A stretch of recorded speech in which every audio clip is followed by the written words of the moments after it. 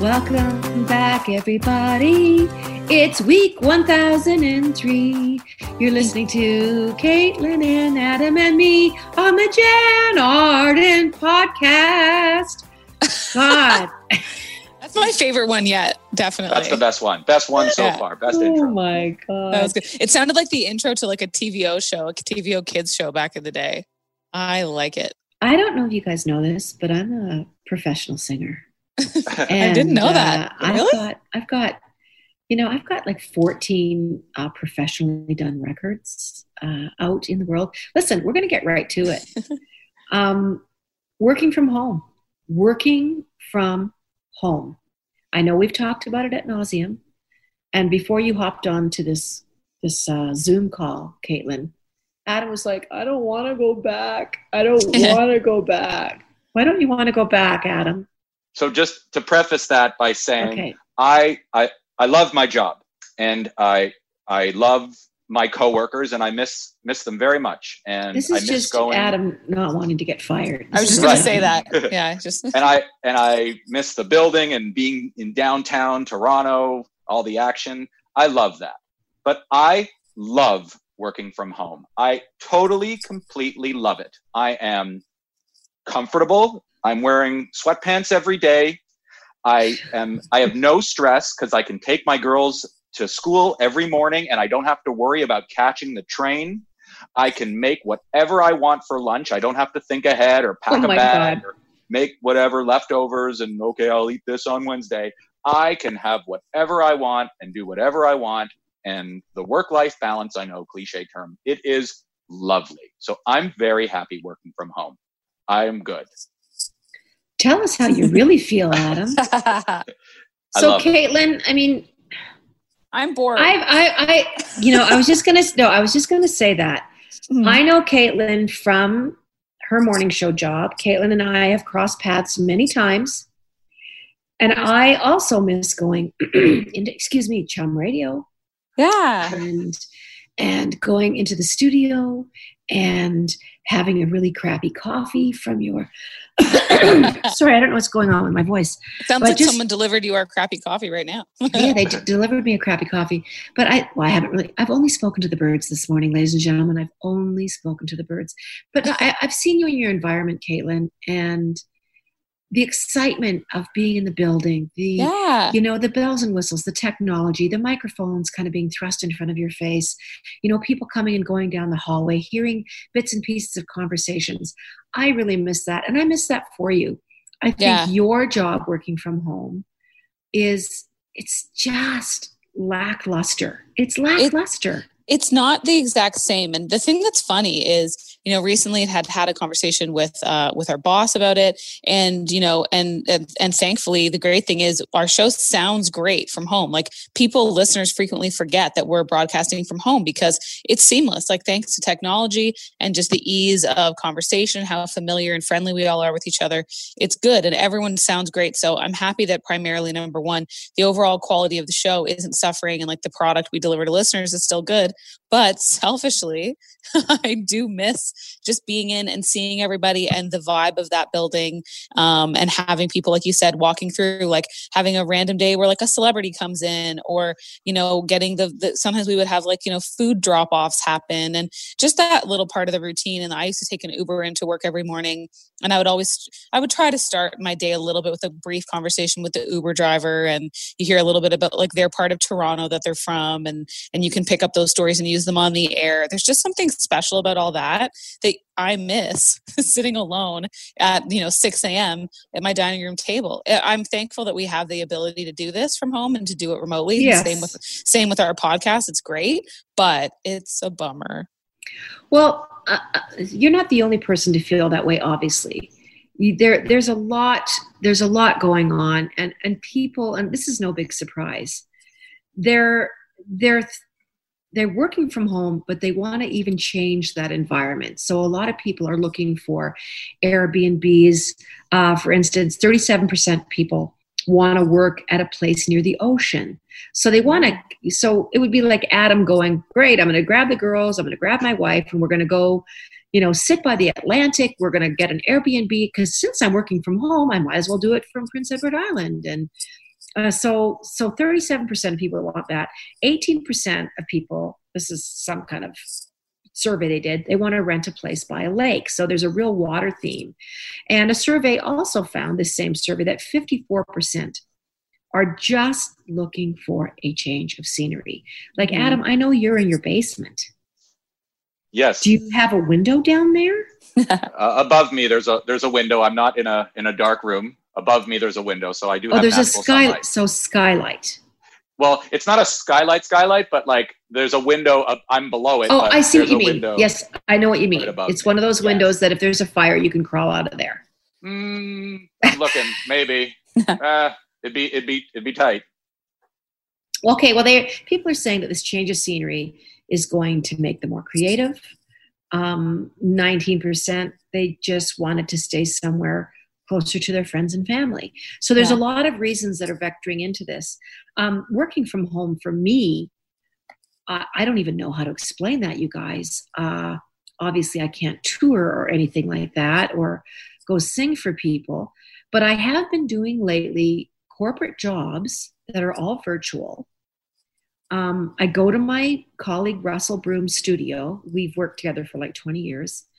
And we literally do 4 or 5 songs, online.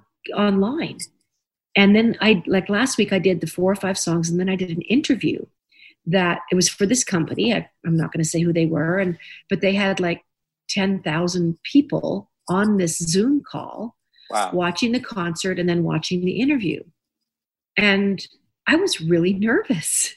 Yeah. Russ and I are the only people in the room. We're filming. Well, they did have a cameraman there, so I'm fibbing a little bit, and they were filming it.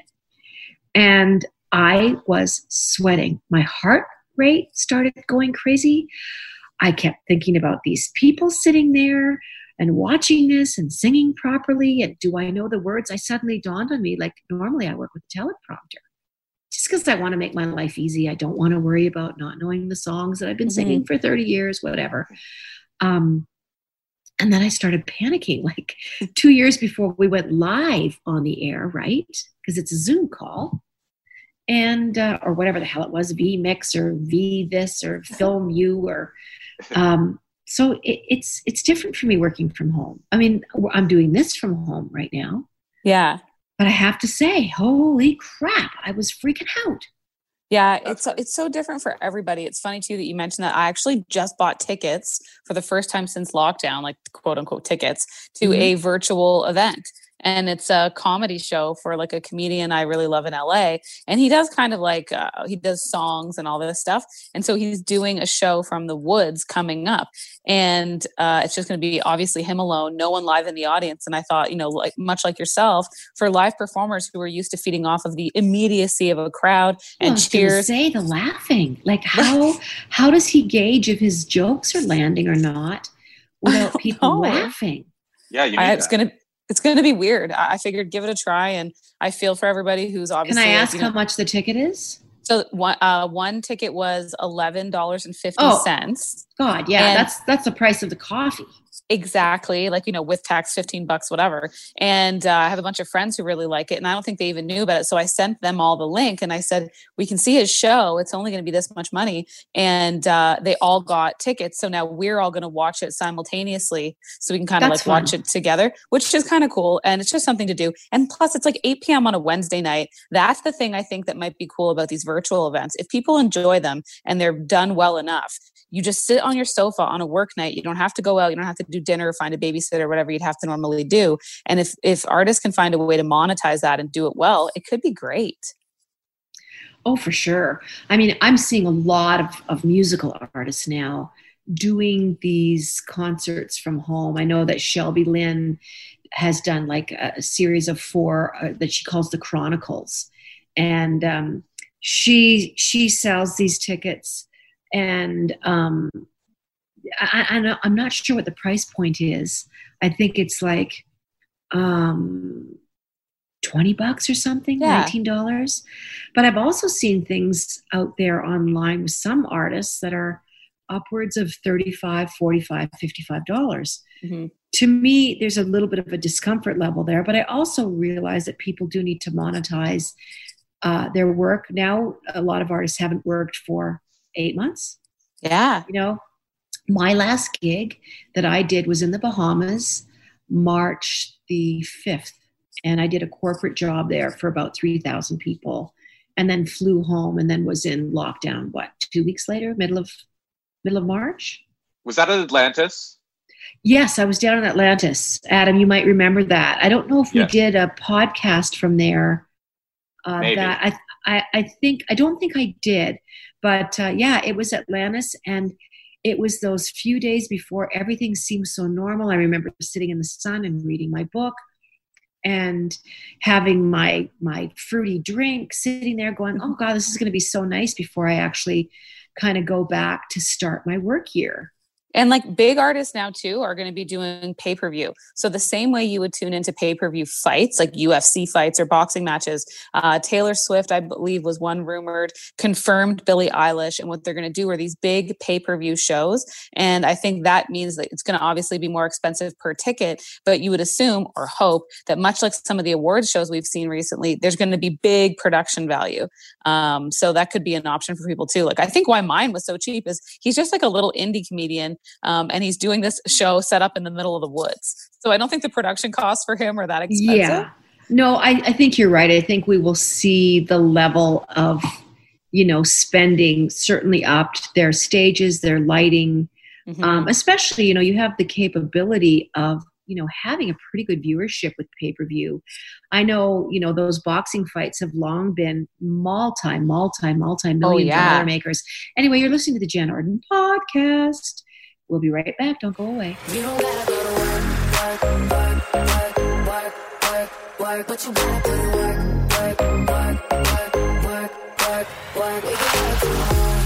Welcome back to the Jen Arden Podcast. I'm with Caitlin Green, Adam Karsh. We're talking about working from home, which people have talked about ad nauseum. But we are talking about going into winter, and they're talking about it's going to be difficult again. There's a rumor of more types of restrictions on movements, obviously being inside with a lot of people and not having access to the great outdoors, unless you want to be in your snowsuit and, tobogganing. But thoughts on that, guys? I think that we're going to have to see, hopefully, I'm crossing my fingers as I say this, some advances when it comes to rapid test results, because really that's the key to getting people back outside in the world a little bit more, and, making it so that people can travel if they want to. And, if you have a case pop up at a classroom, kids all get tested faster, they can go back to school faster. Same thing with an office place, all that stuff I think is contingent upon rapid testing. And, in a previous episode, Jan, we talked about your friend from the UK, Nigel, who recently flew to Bermuda. Yes. And how the testing that they did, so like you get a test before you go, you get a test when you arrive, and then you get a test 4 days later. Yeah. And all that means that the number of cases on the island of Bermuda, very, very low, super safe. And it means you can go there and kind of like breathe a sigh of relief.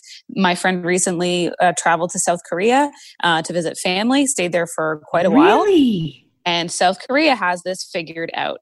And that, again, it's all thanks to testing. It's so that they, it's like there's a little bit of a monitoring that goes on more so in South Korea when it comes to like downloading an app for your cell phone so people watch where you're going. But yeah, I think that means that it's been safe there.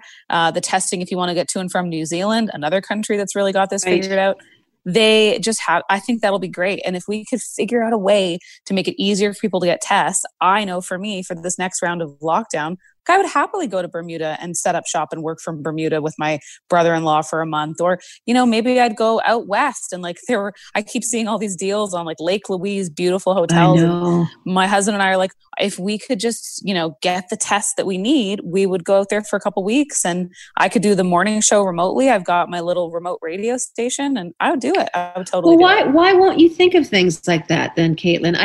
I mean, people are flying now. We're hearing less stories about the doomed COVID flights. We are hearing less stories. Yeah. That has really changed. Initially, I think the numbers were a little wacky because, maybe people were pulling their masks off to eat a meal or to have a drink. And now they're getting, like Nigel got on the plane and they were very much asked to do not take these masks off for any reason but to take a sip of your drink. Eat your meals if you can, staying seated, pulling your mask aside. And they were literally telling them to do that. Mm-hmm, yeah. To be very mindful about it. So I am at this point, and much like you, I have a condo in Toronto. Yeah. That's getting some renos done on it. And I'd really like to actually see them. My dear friend Tommy Smythe and his partner are, just doing some little things in there because I basically bought a concrete box. So let's be honest here. When I say condo, I mean concrete walls, and it's nothing fancy, but Tommy's like, I can make it look really cute and cozy, He's the best. So, but I would love to be out there, Caitlin, to see it and to stay there for 4 or 5 days, walk around a little bit down Yonge Street. And I keep feeling like I can do that. I mean, I wouldn't have a bunch of people into my condo. I would literally be in there by myself and walking down the street by myself. So in my mind's eye, I'm thinking like, why isn't that doable? And I would get on a plane. I bet you it is. And I'm getting closer and closer to being comfortable doing that, at least within Canada, like at least domestically, or to a place like Bermuda, where I know, I'm probably the greater risk. Like they have such low cases there that I would only feel comfortable going if I knew that I was negative, because I'm like, I'm coming from the place with more cases. So in those instances, I think I would feel okay with it. It's just I have a lot of family that lives out east, and their quarantine rules are really strict. Like you have to stay in the house for 14 days. You can't leave, have everything there when you set up. And it does impact your desire to go there in the first place, just because it changes how long you have to stay to make the trip kind of worthwhile.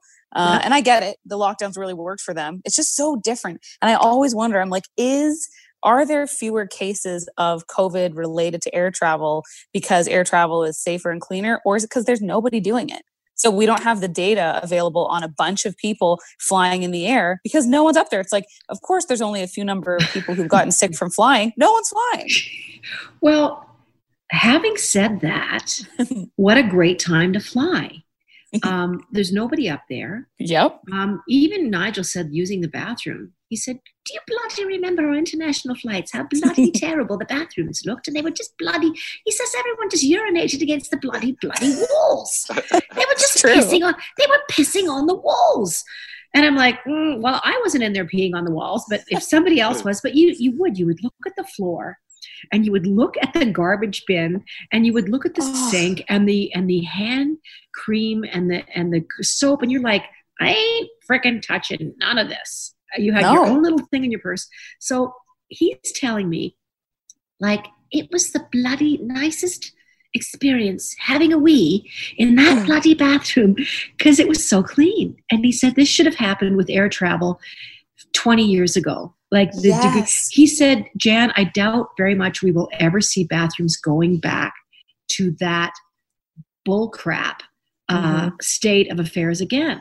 So I think I would love to actually get on a plane, probably third week in November, and I will keep all our listeners in the loop on that because I am so close to booking a flight to coming and spending a week at the condo. There's been no COVID in the building that I'm in. Yep. And I just feel like I know the rules of the road and I could do it really safely. Am I being really wrong about that? No, I don't think so. And I don't blame people for changing their opinion on feeling safer. And there was dead silence, folks. I'm like, we're not responding to you because you are taking your life in your own hands. No, I don't think so at all. I mean, and then it's always about like mitigating the risk when you land, obviously too, right? Because Toronto's dealt with an uptick in cases. But like you said, you're going to be following all the rules, and you don't want to have you're not having a house party at your condo. You just like to mix it up a bit. That's how I feel. I'm just going stir crazy. Wouldn't you meet me in a park, like from 20 feet away, and we could yell at each other, and we could be like, Caitlin, I love you. Adam, hi. Yes. I mean, like, of course. And I know people are taking Ubers. I know we're just going quickly to break, but I took my first taxi. I was in Vancouver for business. I did not fly last week. I drove, and I think my listeners know that. I drove out there 10 and a half hours, but I was safe. Anyhow, took my first cab, and I was literally sealed in a hermetically plastic box in the back of this cab. And I've never been in a cleaner cab in my life. You're listening to the Jan Arden podcast. We'll be right back. 'Cause I'm leaving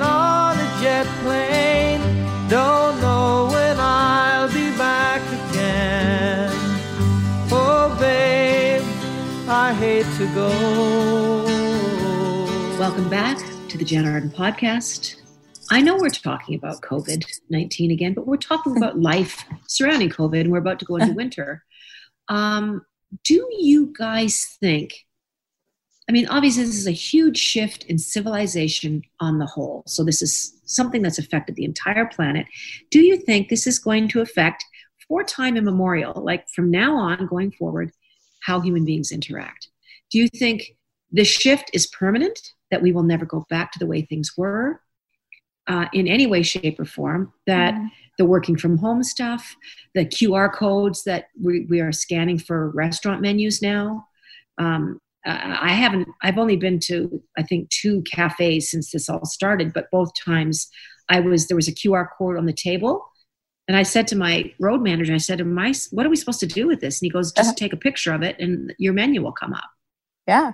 I love so it. do you think, like, is there any reason why we need a friggin' menu at a restaurant? Some of the technology like that could stick around because I think, especially people who are really tech savvy, younger generations, that's going to feel like second nature to them. Oh, that's me, Caitlin. I'm so tech savvy. Well, it's going to feel normal to people so quickly. I also, though, have to say that I think that people are so eager to get back to their quote unquote regular life, that I can't see too many of these things voluntarily sticking around. The stuff that has to stick around probably will, but I don't think people want to keep this. So what do you think will stick around? Give me just an example of what you think will not revert back. I do think, like Adam was saying earlier, I think that the working from home thing is going to be a big deal just because that is something that a lot of people, for reasons that you cited, enjoy. So the option to work from home, say 2 to 3 days a week, more flexible working hours, I really see that sticking around. And it also makes a lot of sense for these companies who, let's face it, are probably going to have to recoup some lost money after the pandemic. Well, guess what? It cost them to rent a place or lease a place in a skyscraper in Toronto. A fortune. It's hundreds of thousands, if not millions of dollars a year. What happens to those skyscrapers now? Do we amend all those spaces and actually start dealing with our homeless population? Like, do we start making use? Are people born? They will be condos. Do you think they will? Yeah, for sure. It'll be condos. I mean, if it's here in Toronto, it'll be condos. Is there a need for that? Is there that many condos that need to happen for affordable housing? Like, will this solve a lot of those problems? Or will the companies that own those buildings go, no way? Or will they be more apt to, listen, some income is better than no income? Will that be that kind of mentality?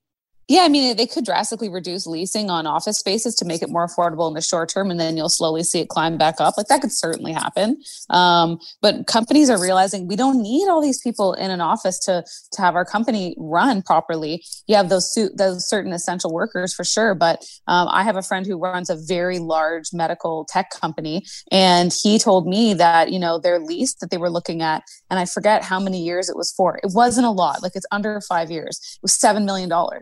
And that's, and so, we talk about rent and cost of housing being expensive on a residential level in cities like Toronto or Vancouver. Commercial leases in this city are a fortune. It is big business. And if companies are struggling and they figure, half of our workforce will be rotating, so we might be able to cut back on our office space by half. Let's give up this lease, get out of it while we can, and get a smaller workspace moving forward. That type of stuff that makes financial sense and keeps people happy, I think people will hang on to. But I'll ask you this again. What of the buildings? What of the new buildings? I know every time I've been to Toronto, there's at least a dozen cranes on the skyline that are building these condominiums. So, like, I'll ask you again. Here's these 40-story buildings with nobody going back to the office or a skeleton crew and a lot of empty space. So what are we going to do with them? I really do think it'll probably be a lot of residential space. And maybe it will, because of the increase in supply, if that was an option, you would finally see a slight reduction in cost of living for mortgages and first-time buyers on new condos and all that stuff in Toronto. We really also have a lack of rental spaces in this city. Yeah. So you could turn some of them into rental spaces. And even though it's a pandemic, Toronto presently has 1/3 of North America's cranes. 1/3 of all the cranes in North America Toronto does are in Toronto right now. And that's like, it is just a city that it keeps growing and growing. And Canadians can find that hard to believe. I'm one of those people because I feel like I'm always like, oh, we're not New York. And no, we're not New York, but we're growing a lot. We're a big city. Well, let's talk about New York for a hot second here. Yeah. I think Toronto will easily surpass the size and I think almost the entertainment value that New York had. I don't see that kind of getting back on its feet anytime soon. Toronto did have a very healthy, like a Broadway type community and lots of shows and stuff. And I feel like Toronto will get back to it, and Canada will get back to it sooner than the United States will. So from everything that I've heard, I've got quite a few friends living in New York that are still kind of hanging on to their jobs, to their lifestyles there. But my friend Beth said, Jan, it's a ghost town. She goes, everything from the upper West Side is emptied out. Yeah, the super wealthy elite and have left New York for their country estates or their third home on an island. Well, there's absolutely a lot of vacancy, which is unheard of in Manhattan. And places, Beth said, Jan, you can rent a 1-bedroom here now for $1,200 a month. She said that would normally have cost you. Yeah. She said there's things in the paper that are like between $1,200 and $1,800 for 1 bedroom. That's ridiculous. The average 1-bedroom rental in Toronto just dipped below $2,000 a month. I want to say for the first time in at least 5 years. So the rental market is soft everywhere. And part of that is because immigration has slowed down. So like a lot of people that's a huge thing for us here in terms of population. Students aren't there as much, and they call them ghost hotels. These are condo buildings in Toronto that are predominantly made up of Airbnb units. And so they call it a ghost hotel because it's essentially a hotel. And that has completely changed because tourism has dropped off, and the rules around Airbnb rentals have changed as well during the pandemic. So all those vacancies amount to a much lower amount in rent per month, thankfully for renters. So just getting back quickly to touch on this working away from home and finding, a change of scenery. How close do you think either of you guys would be to doing something even after Christmas? Because January, we all get kind of squirrely here. Like, would you, Adam, consider taking the girls and your wife for 10 days, maybe even up north, and doing, if you had a good Wi-Fi satellite or whatever up there, just for 2 weeks of just looking at something different? Yes, I would do that. My in-laws have a cottage in Collingwood, which is a couple hours north of Toronto. And it's quiet, it's slow paced, it's serene, especially Collingwood's beautiful in the wintertime. Hikes and trails and good places to be outside playing in the snow. I could easily work from there. Just give me a laptop, headphones, internet's good in Collingwood. I would do that. Yeah, for sure. And how far away are you, Adam, from getting on a plane domestically? Like, seriously, would you consider it in the next 3 months? Maybe. Because I think what you were saying before, I agree with you. I don't think flying on a plane now is what it was back in March or April. Like, people are way safer and the airlines are, God willing, taking precautions. So I'm getting there. I Google all-inclusives every single day because I am dying for a beach. Well, this is what I'm talking about. I think people are living vicariously through, these internet pop-up ads that come up and say, 2 weeks in the Dominican Republic. And don't get me wrong, people are doing it. Yeah. People are flying out of here. I have friends that always say, the borders are closed. Like, what's going on? The borders are closed. There's people flying to Palm Springs. There's people flying to LA. I see actor friends of mine all the time with their shields, their masks, their freaking gloves. They're sitting in their little cube and they're flying from Toronto to LA to act and stuff. And they're like, God help me, God be with me. Here I go. I'm on the flight. So they're flying from Canada into the United States. So you tell me how this is working. Yeah, Nigel's supposed to come and see me December the 22nd. And he said, you better bloody talk to Mr. Trudeau. Like, I don't think you can come from the UK and fly to Calgary. I'm pretty sure you can. Do you think you can? Yeah. So would he just quarantine here?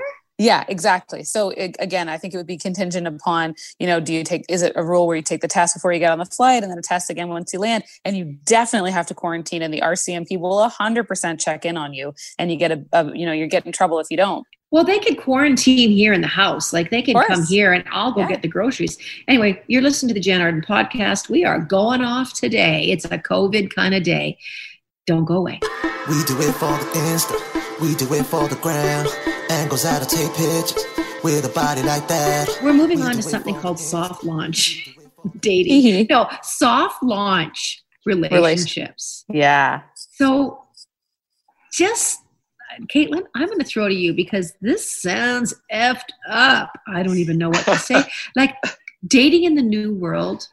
Like not only did I not have a reason to date before, but now I feel like I have even more reasons going forward to not date. So Caitlin, explain to the folks out at home the soft launch, relationship launch on Instagram.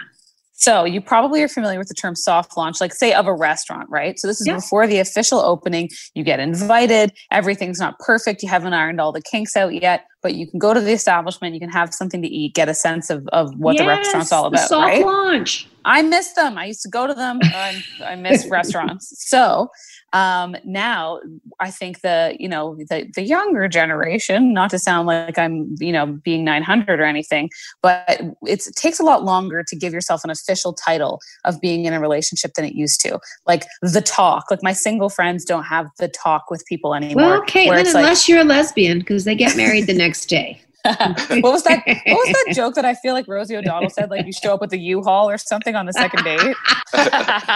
Anyway, sorry, I didn't mean to interrupt. Oh, I like it. But so yeah, it takes longer and longer to get an official title on the status of your relationship and have that talk. And so one of the things that they do as like a slow climb up the mountain to full relationship status is without saying anything, without making a declaration, you just start to show pictures of the person who you're dating on your Instagram profile.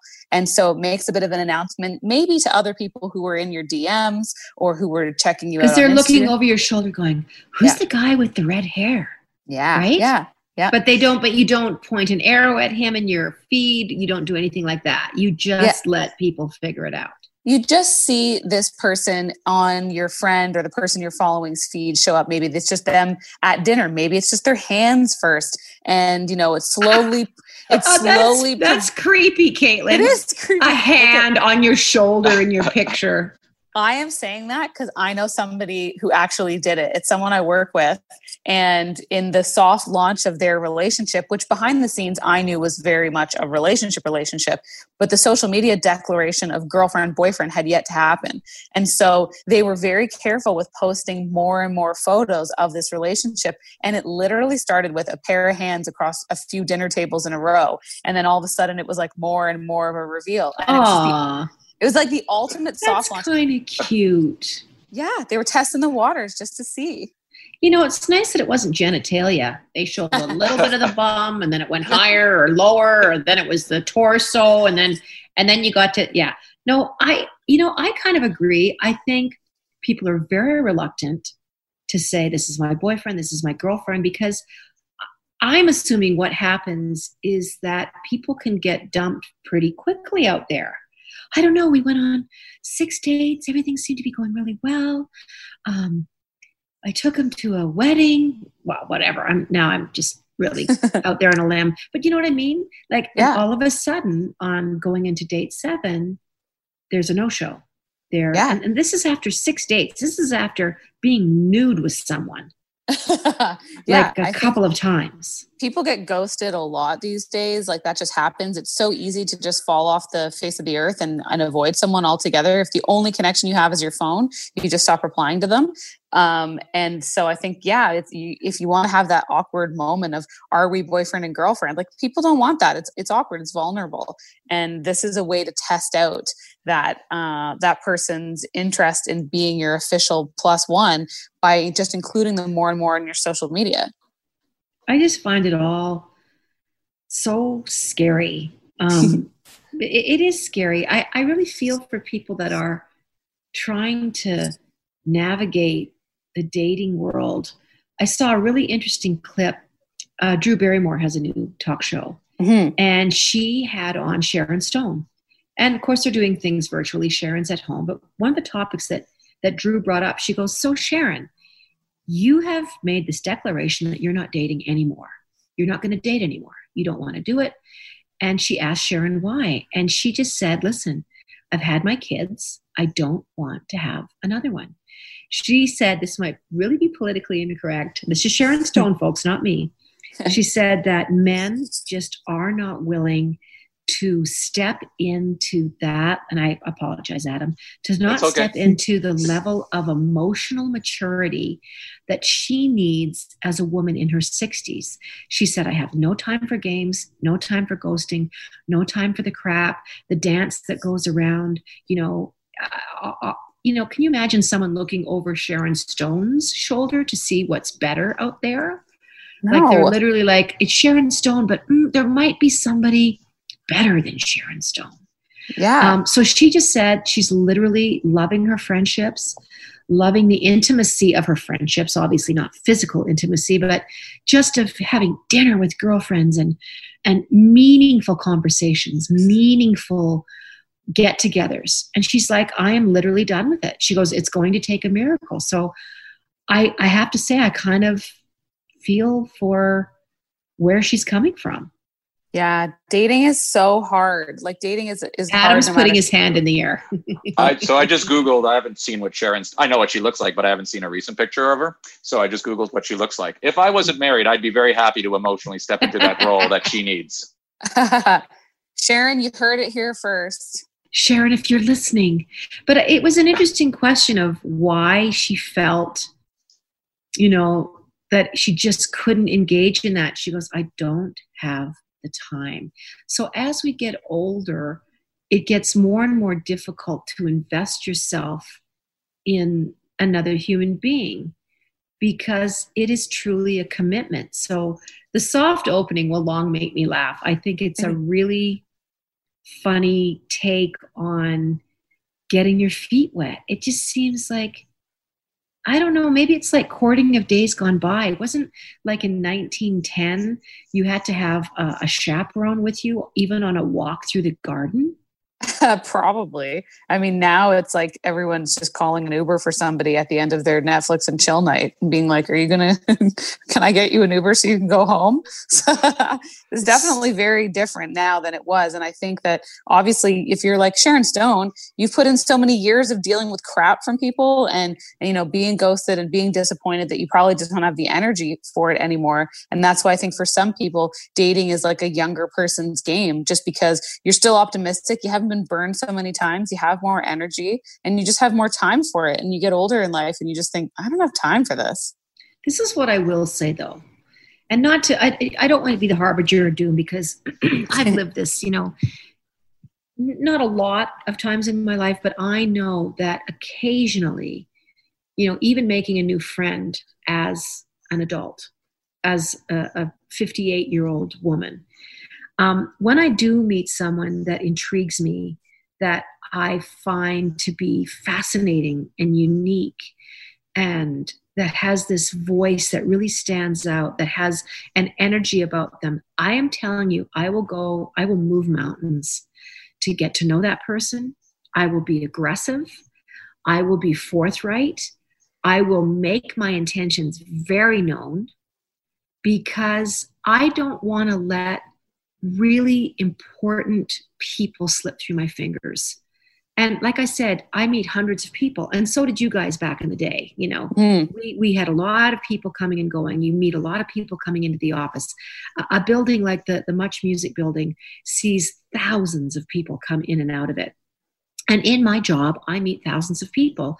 Occasionally, I will meet somebody very randomly, like in some, and it's always in a way that you least expect it. So I want to put that out there to people too. Don't give up on the when you least expect it scenario. Because I think we've all become so disenchanted with the apps, with dating, or even just making friends. Aside from dating, meeting a friend.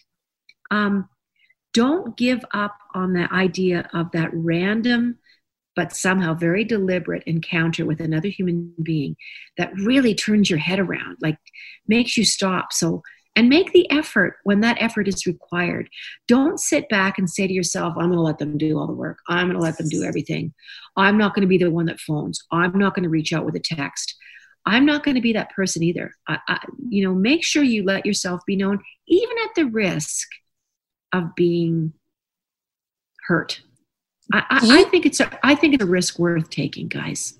Do you think that you would be like, there's like less likely of a chance that you would be single right now if we weren't in a friggin' pandemic? Like, do you think if you were like out meeting people, touring, doing all that stuff, do you think that there's a better chance that you would have met someone? Because I bet you there are a lot of people who this is like a weird, slow year for them dating wise too. I'll say, I think I would still be single unless I met that, very specific person. And like I said, I'm not going to sit back and just be complacent about it. I feel like when you meet someone that intrigues you, that you find enchanting, that you find captivating, you gotta get your lasso going and spinning it in the air and give it a chance. I mean, don't be weird and creepy, but I think you need to find the balance between weird and creepy and letting it be known that you are interested.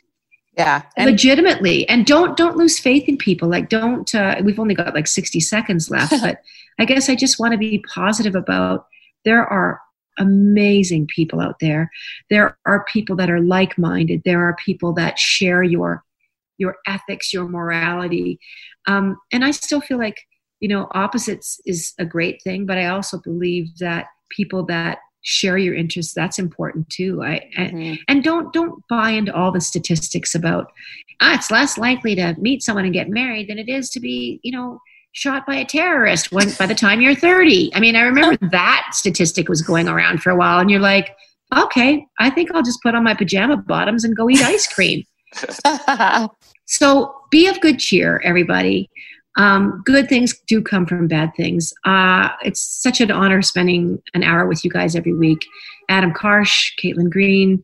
Caitlin just had someone blow a trumpet in her building. But thanks for listening. We appreciate you guys so much. Listen, go and subscribe on iTunes. If you see us on your favorite podcasting places, hit subscribe. That way you'll get reminded about our episodes without having to go searching for them every week. We appreciate it so much. If you know someone that can sponsor us and that wants to be an advertiser on this show, you can come in for $1. We're now just accepting them. And we'll read your grandmother's name out loud. Anyway, thanks for listening. This is the Jan Arden Podcast. Toodly-doo.